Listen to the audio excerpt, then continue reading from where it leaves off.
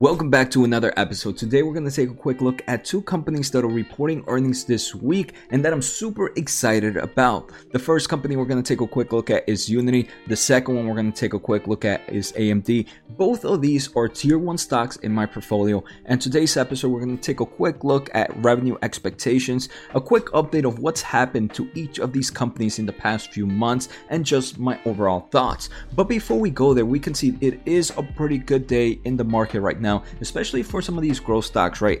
Unity is up about 9.5% as I am recording this episode, and AMD is up about 6.3%. I do want to say, right, emotions are probably the worst enemy during in investing.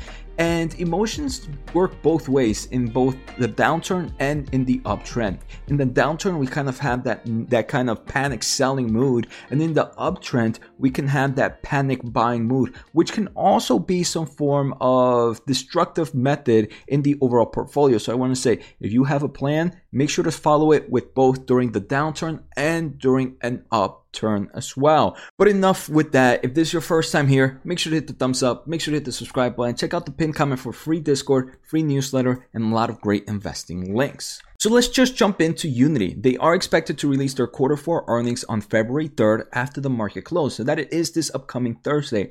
Analysts expect revenue to be somewhere between $295.7 million, and that would be up about 35% year over year. If we take a quick look at previous earnings, in Q3 they grew 42%, in Q2 they grew 49%, and in Q1 they grew 41%. They actually did beat analyst expectations each of those quarters as well. So we can see Unity is still expected to grow at a nice healthy pace. I believe if they meet expectation, 35% is still pretty strong.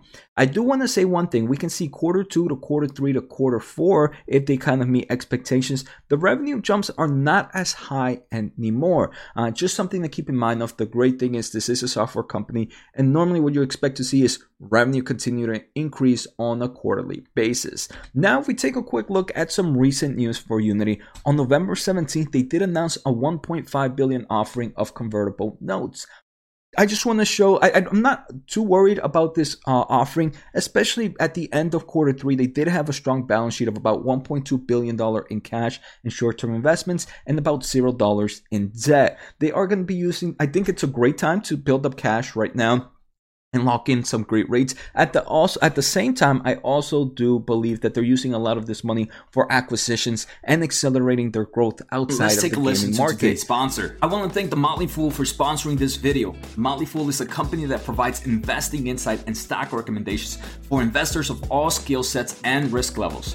You guys know I love finding new investing tools and resources to help me scout out new growth stocks. And right now I have a discount for one of my favorite services The Fool offers. Through the Motley Fool Stock Advisor services, you get access to a ton of expert stock picks. Every month you'll get 2 new picks that are aimed at growing your wealth and to help you realize your financial goals. Stock Advisor's average stock picks have done amazing returns. If growing your money is something you'd like to do more of this year, you can visit fool.com/Jose Najarro or click on the link below for access to my special offer and decide if the stock advisor is right for you. Thanks again to the Motley Fool, and now onto today's video.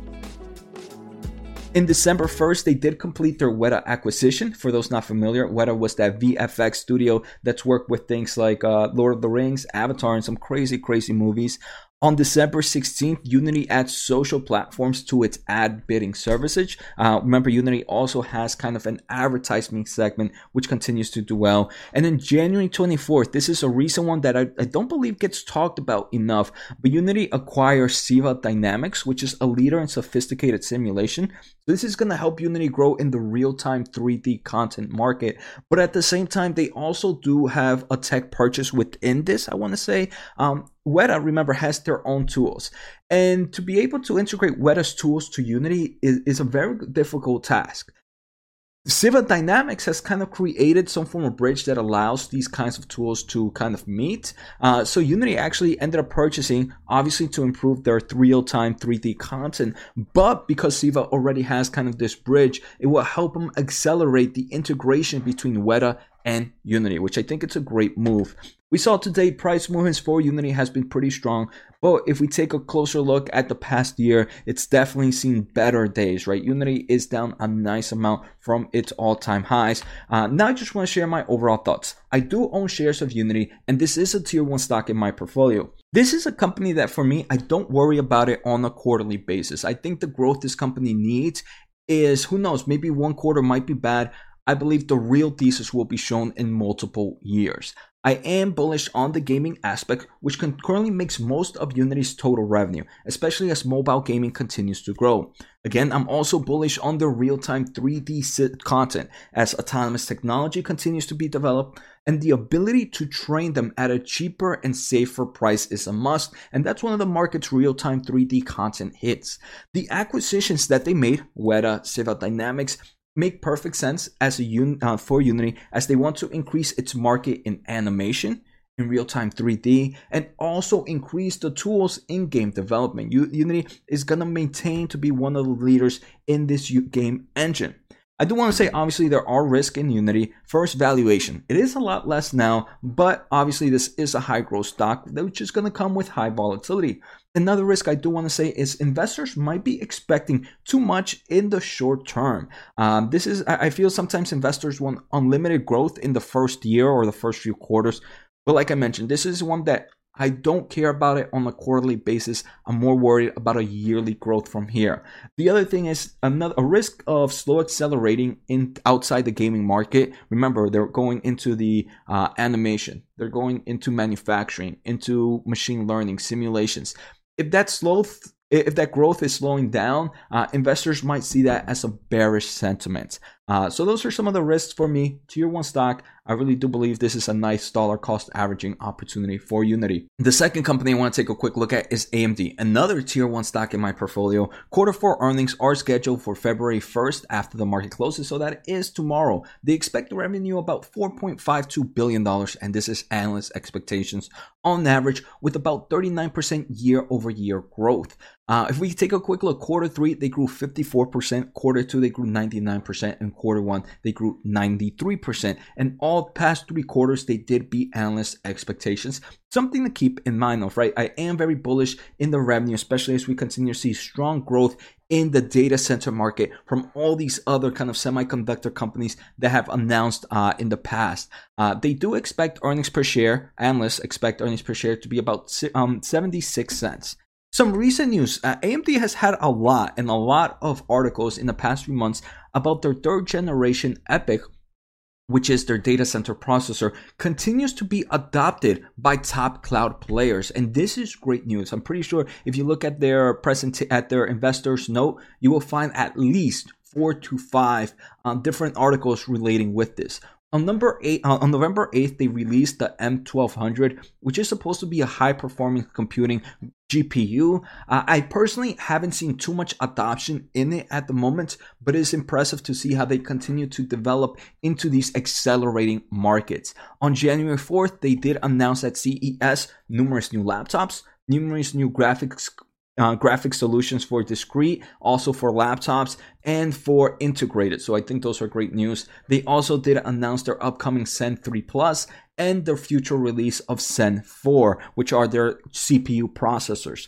On January 19th, they did release new graphics cards that hit the market. These graphics cards are entry-level and workstations. And on late January, they did announce that the Xilinx acquisition has been approved by Chinese regulators and is expected to close by Q1 of 2022. Price movement, AMD is up a nice amount again today, but still, we can see it's crazily down from its all-time highs. To me, again, another nice dollar cost averaging opportunity. Now, my overall thoughts. AMD, their EPYC, their server processor, continues to do well, and I don't believe this is going to stop. The company continues to meet roadmaps and continues to innovate in the CPU market, in the GPU market, and now with Xilinx in the upcoming FPGA market. Gaming market is still also pretty strong. The PS5 is still in high demand, so is the Xbox One, and now the new Steam Valve system, which is a handheld gaming system, is expected to be released, I believe, in February. The GPU market still in very much high demand. I personally can't go out there and buy a graphics card anywhere near average price. So that's pretty impressive for the GPU market. It sucks for gamers, but really good for companies like AMD. And they are working in numerous emerging technologies. Well, their technology is used in numerous emerging technologies. Their GPUs are used in AI for data centers, AI for healthcare, for cybersecurity, machine learning, artificial intelligence, autonomous, automation, and the list goes on and on. There are obviously risks with this company's valuation, obviously a lot less now, highly volatile, very similar. I do believe investors might be expecting too much in the short term. This is a company I'm not going to worry about on a quarterly basis. They do have high competition though. The semiconductor is very, very cutthroat. I do believe the semiconductor cyclicality is also some form of risk. I don't believe it's as big as a risk as it was in the past, but something to note of. Finally, supply chains, right? This is a company that there's no real room for error. If there's a mistake with one of their products, if supply chain issues start to arise, it can really hit this company's overall revenue because their providers or their manufacturers are pretty much working at full capacity.